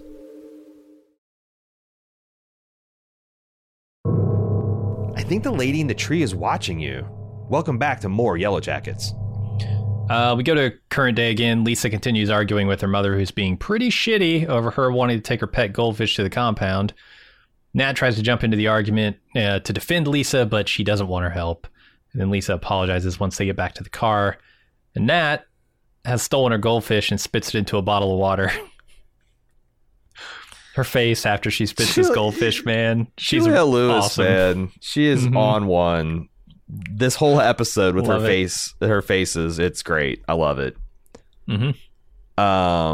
I mean, yeah, this is like, I see both sides of this. Like, you really should let people fight their own fights, but also like a person like Nat, I could see it being very hard. I would find it very hard to sit in a room where someone's parents is just going at him hammered. Like, that's pretty hideous. Be like, you can't take this fish. Why? You don't think I can take care of it, Mom? No, I think you'll kill yourself and then the fish will starve. Like, but also her daughter seems like she's been abducted in the Purple People cult. And her daughter's got suicidal mental ideation problems, and she loves her, and she thinks this is crazy. So it's like, again, this whole fucking episode, I am torn in two between what to think about some of these scenes. Yeah, me too. I kind of like this scene from a Nat perspective. Nat seems like the adult version of Nat seems to not really give a shit about anything. And that was not true of the teen Nat. Right. Teen Nat actually cared about stuff. And I find it interesting to see how much she has changed as a person since that incident. And what really caused that change? Because so far, Teen Nat still cares very much about things, right? She cares about Travis. She cares about getting them back to civilization alive. She cares about rationality and a lot of stuff. Whereas adult Nat seems to just not care about anything. She's just kind of floating through life like fuck it all. Well, I think it's that young Nat had things that she was afraid to lose. She had her whole life ahead of her. She had Travis. True. She had friends. You know, she had like a prospects. I think adult Nat literally doesn't even care if she loses her own life. And that gives one a certain devil may care attitude about things because fuck it. You know, most of the things you get upset are about things you're afraid to lose or losses or pay. Nat's above all that. That's what I think. That's why I like this scene, because she's jumping in here to defend somebody. Yes. Who she sees as being taken advantage of, not taken advantage of, but like harmed here. Well, and Nat had terrible showing parents. Sparks of caring again, right? About and we something. know Nat had terrible parents. She had to shoot her father. Oh, yeah. So like, I can see it being super triggering to see some other young person going through parents that are like, you know, seemingly dragging you down. And I do wonder if this is all like part of Lottie's plan, right? For Nat. Is she the hero who's jumping in to try and save Nat from killing herself? Or is she the person who saw that as an opportunity to convert Nat to her own cause? And she's doing that via these subtle manipulation tactics of just placing her with Lisa. Yeah. Who she knows will have an interaction with her mother, who will trigger Nat, who will get her to care about this cult member and thereby be further entrenched in the cult. I don't know. I don't know how crafty Lottie is. Yeah, like I feel like you and I have gotten two different. Like I have a hard time ascribing Lottie the word crafty at this point, but like you still are a lot more open to her being, I guess, manipulative and maybe from a good. You think it's like? Do you think Lottie is a potential of being like evil? Less and less the more I see. When she was being possessed by some spirit potentially in the cabin and speaking in French tongues and shit, I was like, oh, Lottie could just be the devil here. Well, so like I would say that like let's rephrase the question. If she's acting under the influence of evil spirits or mental illness, I would say she's not evil. I would say that something is compelling her to do it in the same way that like when Data gets hijacked by a non-corporeal spirit in Enterprise and hijacks everybody and like he's not court-martialed, right? At the end of that because he wasn't responsible for his actions. So like I guess like do you think that like because I keep on the way you phrase things, it makes me feel like that you think that Lottie is intentionally doing some of this fucky shit. Do you think that's on the table? It's possible. I think it's possible. Yeah. I don't want to rule anything out about her because I don't feel like we have enough information quite yet. It's really hard for me to square that with like her demeanor inside the therapist office and like when she sees like her visions coming back and whatnot. But like you're right. It's possible. The fact that she's monitoring Nat, like I mean, well, she might not be monitoring. She might just had a vision, right? Like, true. There's stuff around the edges of Lottie's behavior that strikes me as dangerous, harmful to people potentially. Okay. And that is where I go, I don't know if she's altruistic or if she knows that she's created a cult here and she's exploiting that. It's hard to tell. So all right, I can get with that. We'll see. All right, Misty asks about the purple people at the farmer's market and they're not sure they're not there because obviously Nat and Lisa were supposed to be going to the farmer's market, but they took a detour. And she asks where their compound is. She gets that info, but Walter thinks it's a good idea to wait until the morning to go out there. And Misty agrees with him. Yeah.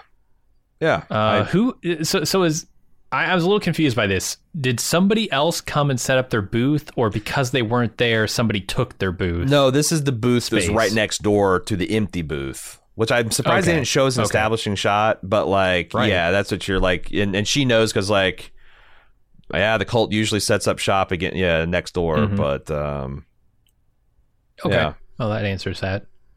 And I don't know, like it seems like Misty wants to follow up right now because she knows her friend's been kidnapped, and Walter's like, let's just stay, but that also seems pretty reasonable.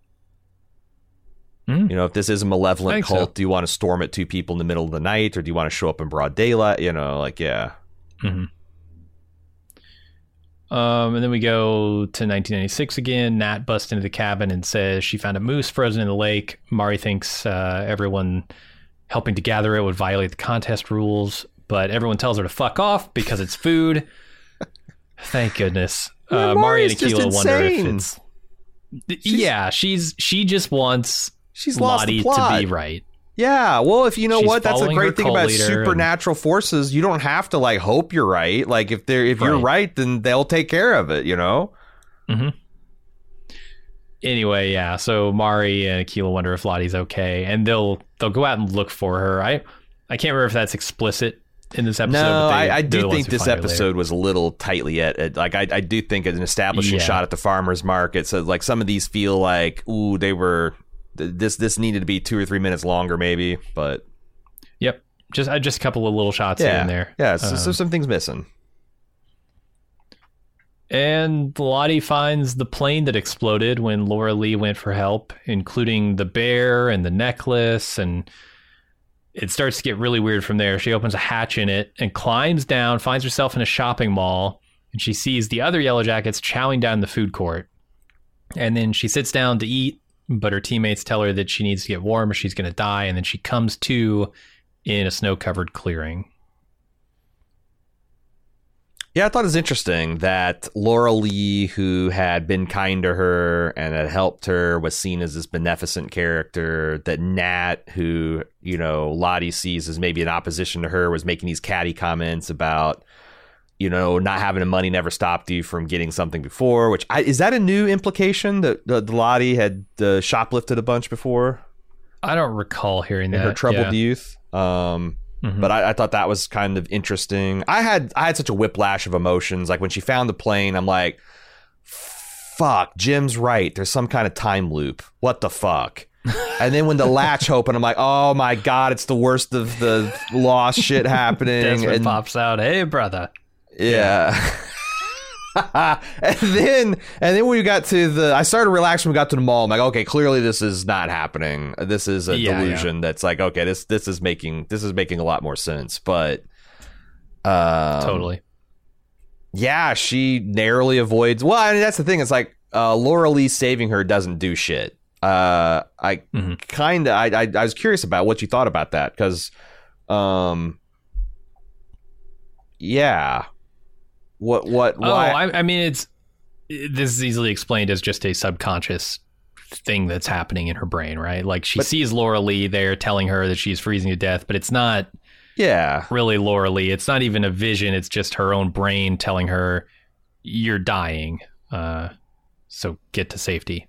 But narratively, what purpose did that serve? Because she doesn't save herself, so she could just be deep in a delusion, freezing to death, and her friends come to carry her back in the cabin.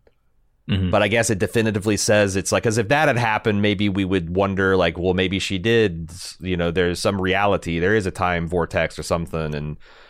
But since we saw her like come to, and they found her at the it was identified. When we find out later, it's like, yeah, we found her at the old clearing where the hunter kept his plane.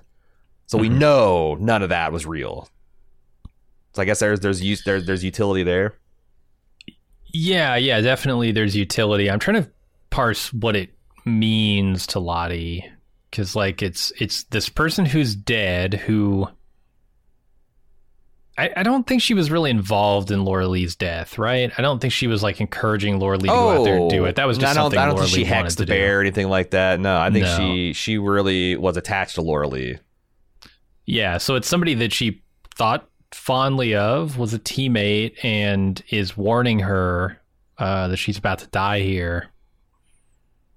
While the rest of the team just kind of laughs, right? Like they're not really helping her in this moment. At least I don't remember them. It was more Laura Lee. Yeah, and Nat in particular was the one I think that was being scornful. Or maybe Van is the one that said that about you never stop you from taking something that didn't belong to you before. I don't know. Yeah, so I don't know. Maybe she saw like Laura Lee's spiritual connection and really like latched on to that. So now she's seeing her as like some kind of spiritual protector here. Was Laura Lee behind a little bit of Lottie's spiritual awakening too? I thought so, yeah. Okay, I did too. Did she baptize her? Yeah.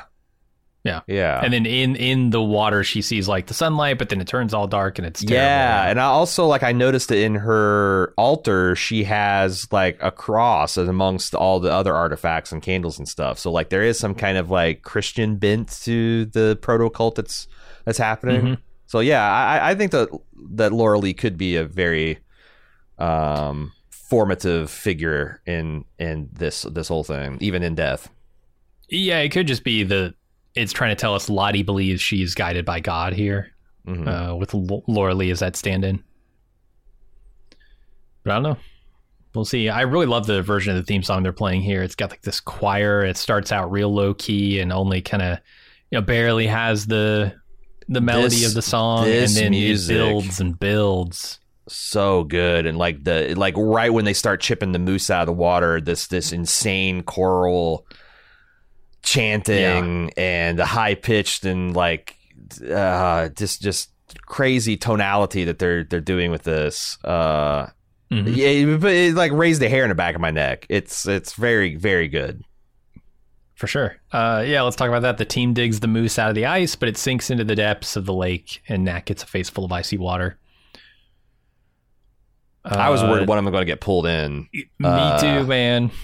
First of all, I was worried that, well, I mean, exactly what happened would happen is there's no way you're dragging this fucking moose out of this lake. At least not at the angle, not with the hole you've made. Yeah, they should have really thought things through a bit more.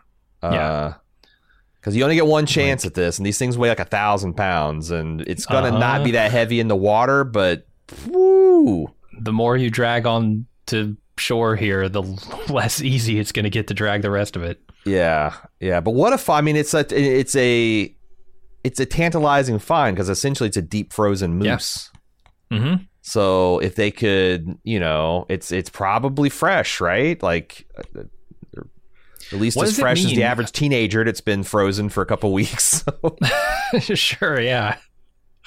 Let me ask you this. What does it mean for Nat? Because Nat, if you recall, is the one who saw this moose first, and it was unclear if it was a real moose or if it was a figment of her imagination. It charged her in the plane. She couldn't kill it, and it ends up here just frozen in the lake. How does that happen? How does that happen overnight like this? I get the impression that this is not very long after she saw this moose the first time. It was alive and well. I don't know what evidence we have of that, though. Like, it could easily be a week or two. Okay. But I don't think that lake has just frozen over. It doesn't feel like the lake has just frozen over to me, but maybe. So I think that the idea is this is 1,000-pound moose and the lake had froze. Because it was early winter, still early winter. We're in the dead of winter now. And that you have 1,000-pound moose crossing thin ice, and it just fell through in that one spot. And then, its horns kept it from sinking all the way, and it froze and died. And then it refroze more solids. I think that's what you're... But also, they're playing around with this idea of unusual warm pockets around the land. Mm-hmm. So with the mossy trees, yeah, maybe there's a warm spot in where there's natural gas outgassing or something. I don't know. That's one idea that could thin the ice a bit. Yeah, I don't know. We'll see. I just read something a couple weeks ago about this. There's this natural. I can't remember where it is. Maybe it's someplace in Iceland where there's this lake that gets these weird circular holes that you can see from aerial, and for a long time people didn't know what caused them and all that. But scientists found that it's due to a warm thermal vent in the lake that has this upwelling, and it thaws and then refreezes and thaws and refreezes, and it makes those kind of. I wonder if that's something that some kind of they're hinting to some kind of natural phenomenon like that could do so. But like I said, also it's a big moose. It just could step on not quite thawed ice and fall through. And they have the skinny little feet. That's perfect. That's prime ice breaking. True. Leg there. 1,000 pounds on 4 ice picks, just going, concentrating that pressure. All right, let's go back to the current day. Nat talks Lisa through the argument she just had with her mom. And by the end of the conversation, neither of themselves want to kill themselves today. Themselves. And Nat doesn't want to drink. She pushes away a shot of whiskey or something here. It's a big 12-step motto, just one day at a time. Sure. I thought that's interesting that her not wanting to kill herself is intrinsically tied into not using as well. Mm-hmm. All right, Misty and Walter book separate rooms at the local B&B. We get a split screen of them being overly paranoid as they investigate their accommodations and get ready for bed. The skincare routine. I love this detail. They cut over to Walter and he's got that full face gold gel mask on. Uh-huh. It's like because Misty's got these insane half moon things. It's already kind of crazy. And then he's just like... But how do you look like Elijah Wood at Elijah Wood's age if you're not doing the full gold face mask every night? It's true. Right? It's true. He's keeping his boyish looks for sure. Mm-hmm. Like, oh my God, he looked like Buffalo Bill or something in that mask, dude. It is the song, "The Angst in Their Pants," man, that was playing during the whole thing as they're doing all their black light and checking for bugs and going to sleep to their favorite true crime podcast. It's just really cute. I thought they would be true crime podcasts. They're actually animal sounds. Like she's got birds and he's got cats. Oh, really? Oh, how did you just zoom in and find that out? No, there's a close up of it. It blew my mind. I went back and I watched this particular scene again because I'm like, which true crime podcast are they listening to? Okay. And it turns out they're not. They're wow. Yeah, they show them playing the thing. That's true because they take their true crime podcast too serious to go to sleep to it. I assume. Yeah. Yeah. They might miss a detail. Right. And that's the detail to kill him. It's the detail to allow the killer to kill him. A couple of details here. Do you know who John Lang is? The pseudonym of Walter? Is he a character from the Magus? No. It's actually the pseudonym of Michael Crichton, apparently. He wrote some books under this name. Interesting. I did not know that. And then Lady Malawan, which is the name that Misty chooses here, is Agatha Christie's inherited title upon her second marriage to Max Malawan. Get the fuck out. So they're both essentially these, I don't know if you call Crichton a mystery writer, but he's not a mystery writer, puzzle box writer. Mm-hmm. Okay. Yeah, nice. So a couple references to authors there. Nice pull. And then Jeff and Shauna talk about their day. Jeff admits to not being fully over the affair. Shauna tells, well, I told Callie everything. Jeff's horrified that their daughter is now an accomplice. And Callie comes in and admits her own secret and says, I want to help cook. Family united over shared secrets, Aaron. It's a story as old as time, but can we trust it? Do you think that Callie is being played straight here?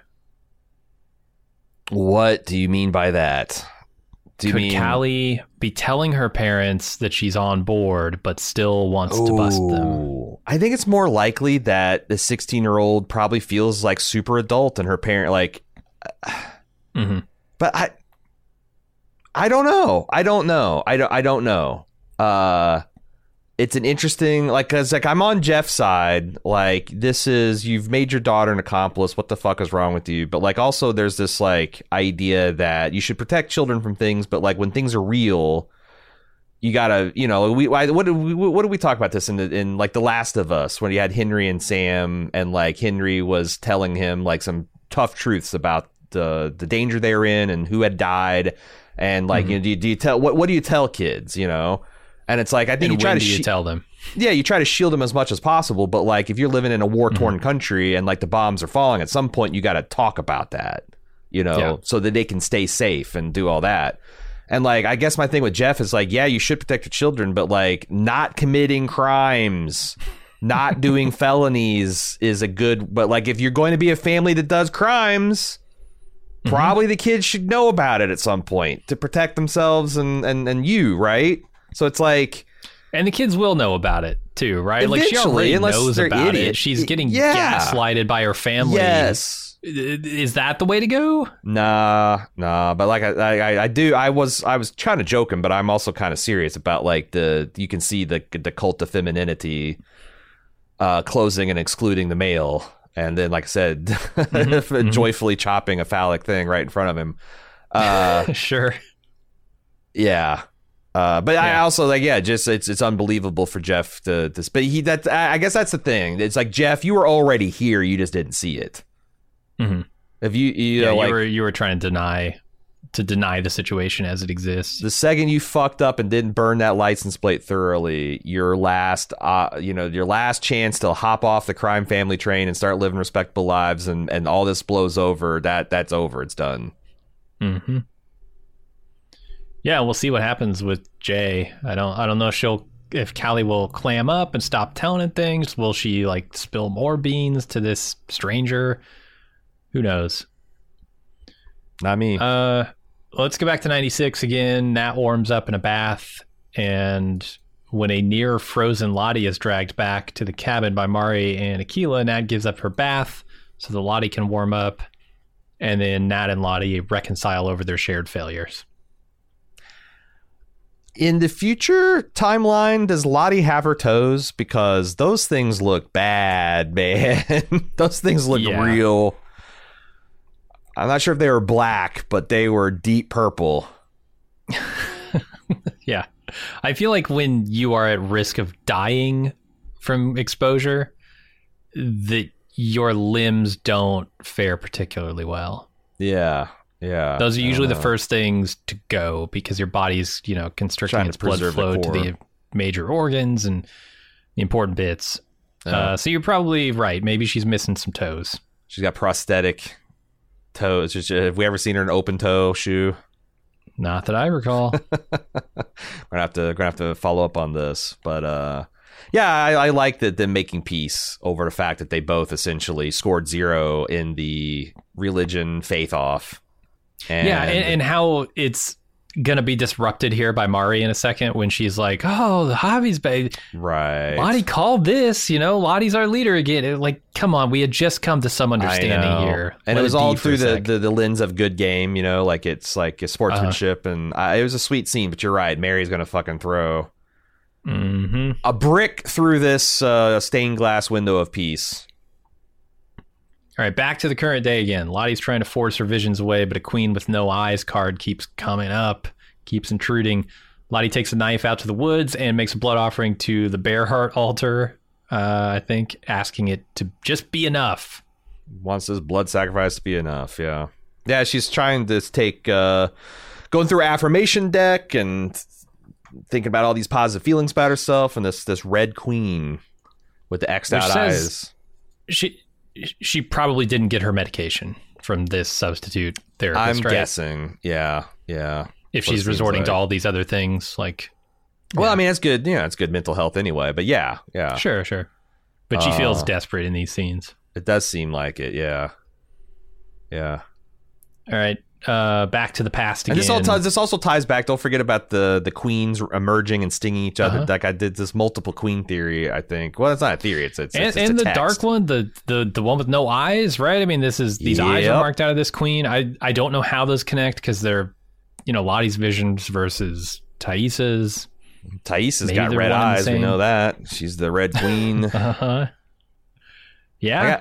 I got feedback on that says that was apparently is an unintended consequence of certain lighting, and because they're dying a lot, they're using contacts on a lot of the women's eyes to make their younger selves match their young selves. So I guess that's just a unfortunate combination. But god damn, her eyes look super red, especially when she's being dark Thai. So I don't know. Producers say a lot of things, I think. All right, 96, Van and Thaisa are out looking for the symbol tree. They find a tree with melted snow at the base. Thaisa hears something and takes off running after it. They catch up and find out, well, they're surprised by what it is, who it is. We know it's Javi. Everyone knows it's Javi in this scene, right? Here's the thing. Here's another, missed opportunity for a perfectly reasonable shot here. You show the close-up of Javi. You have the big reveal. This is a huge reveal. And they so underplay it. And I think just to get the effect of the next scene, but the effect of the next scene is not strong enough for me to say, we don't want a close-up here. We don't want to reveal that this is Javi in this scene. I mean, I knew it was Javi as soon as they said, "Oh my God, there's someone out there. Who could it be?" Like, so maybe I didn't read as like a real. Yeah, something about the way that they reveal Javi is like way understated to me. It needed to be given more fanfare, and it was just not. So what are they suggesting with these bare patches of snow? Are they like my theory was that this is like someone leaning up against a tree, spending the night, but like this looked like it might be. I mean, they find Javi right when they find this tree, right? So if it's his ass warming these trees, but it felt like very like it's like like it's a lot wet, and like it looks like there's actually warmth coming up from the ground. And I was trying to think, it's like, well, is they trying to suggest hot spots? Or I am very curious to see when Javi starts talking and like what he has to say, because you're right, hard to believe a teenager without adequate clothing could survive in these winter conditions for at least weeks. Like, let's say that Doom's Coming happened around Thanksgiving weekend. And we've been through several weeks of winter. It's hard to believe he'd survive. Oh, I mean, look at how the cold was affecting Lottie. Lottie nearly died, as bundled up as they could possibly make her. She almost died in that cold. Javi's not wearing the cold weather gear. Nope. Javi's just out there in what he was wearing at Doom Coming, I guess. Yeah, there's no way he should have survived that. So what's his story? Can't wait to find out. I hope they don't make him just be a mute the entire season because of trauma. I mean, it's something that can happen, but like, boy, it'd be annoying. Boy, it'll be annoying. All right, current day again. Nat watches Lisa show off her goldfish to the other cultists, and she eyes these keys like she's going to do something naughty with them. Yep, there's keys. The doors are all open doors, though. Maybe she's going to come back in dark at night, because it looked like those are Lottie's offices, personal quarters. Yeah, could be. Then we go back to 96. The girls bring Javi back to the cabin. Travis is reunited with his brother. Mari claims that Lottie was right. Javi was alive. And then Van says Taissa knew where he was, and that it's connected to everything. It's such a great evolution, because right before this event, you had essentially faith versus rationality. Rationality slinks off in the form of Nat feeling guilty, and then it's just two irrationalities duking it out for supremacy. It's not like, well, are we sure? It's like, we're sure something's happening, but which of our priestesses is the right one? Totally. Yeah. And the other weird thing in here is this sense I get from Javi that something has changed in his brother. And what is it? You know, he gives him this hug, but then he backs off and he gives him this weird look. You talking about Travis is seeing something's changed in Javi? No, the other way around. The Javi see something's changed in Travis? I saw a worried look on Javi's face. I saw like a catatonic look on Javi's face. I did not see. Okay, maybe I interpreted it as worried. I mean, you might be right, man. I don't know. I thought it was interesting how conflicted Lottie seems in all this. Like, now that there's a two-way contest between High Priestess, I still think she doesn't know that she's kind of like having a crisis of faith, right? As Taissa seems like maybe she's has a chance to take pole position here as the finder of Javi, but I don't know. Yeah, I'm curious to see. I mean, Mari's pretty obviously pressing the issue of like, Lottie is our protector here. Yeah, she doesn't look like she's about to drop that anytime soon. And I don't think Taissa wants the title that they're trying to give her, that Van's trying to give her. So I don't know. It's really at this point like a contest between the will of Van versus the will of Mari, because neither of the would-be spiritual leaders want the role or feel confident in the role, seemingly. Yeah. Anyway, we go back to the current day for the final scene where Taissa's dropped off in a small town, goes into a video store where she finds Van. The adult Van, finally introduced 4 episodes in. We all knew it was going to happen, and here she is. Another great piece of casting. That looks like a plausible grown-up Van. Right, all the way down to owner of a video store. Like, this is how I picture Van living her life. While You Were Streaming is such a great title, a great name for a video store also. Yeah. And it's also like there's a place for physical media. You know, we've talked about how like there's some movies and television shows. The one that comes up the mind is Christian Slater's Pump Up the Volume. You can't watch that online. There's no way to stream that because of some conflict with the streaming rights, and there's several movies like that. I think is it something with another one. A weird was like Spice World. A Spice Girls movie. Okay, can't fucking watch that any streaming service, or at least you couldn't 6 months ago. So like I think it's interesting that there is like these are the last refuge of in days of rights conflicts, like DVDs, VHS, Blu-rays are the only place you can get some of this stuff. Yeah, I don't know. We'll see what she wants with Van. I don't know if Sleep Taissa or Waking Taissa took her here. Seems like she's awake right now, but clearly half this journey was done while she was asleep. So what's the purpose of it? Why connect with Van right now? I'll have to find out.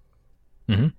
All right, that's going to do it for today's episode. We do have feedback to consider, but my God, somehow we managed to go an hour 45 just talking about the episode ourselves. So we are going to have to schedule an emergency feedback slot later this week. I think we're going to record it tomorrow. It should be out Wednesday at the latest, I'd imagine.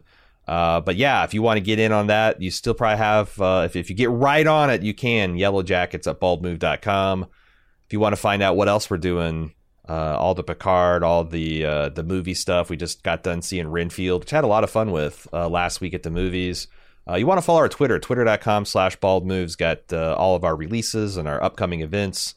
And if you'd like to support us, if you'd like to keep our bits flowing, it's support.baldmove.com. I was trying to come up with a blood sacrifice, like let this be enough. Let this $5 membership be enough, but I couldn't work it into. But you do get, unlike the uncertain supernatural benefits of joining Lottie's cult, you do get tangible things like ad-free feeds and tons of bonus content by joining ours. So, and you can leave at any time. We don't even specify it in the terms of the support contract. So, like, we're definitely not a cult. Yeah, what I'm saying. You can leave for as many days as you want. Yeah. As many days as you want, you can leave. Yellowjackets@baldmove.com. We'll see you later this week for feedback and next week for an all new episode of Yellow Jackets. Until then, I'm your host Aaron, and I'm Jim. Buzz.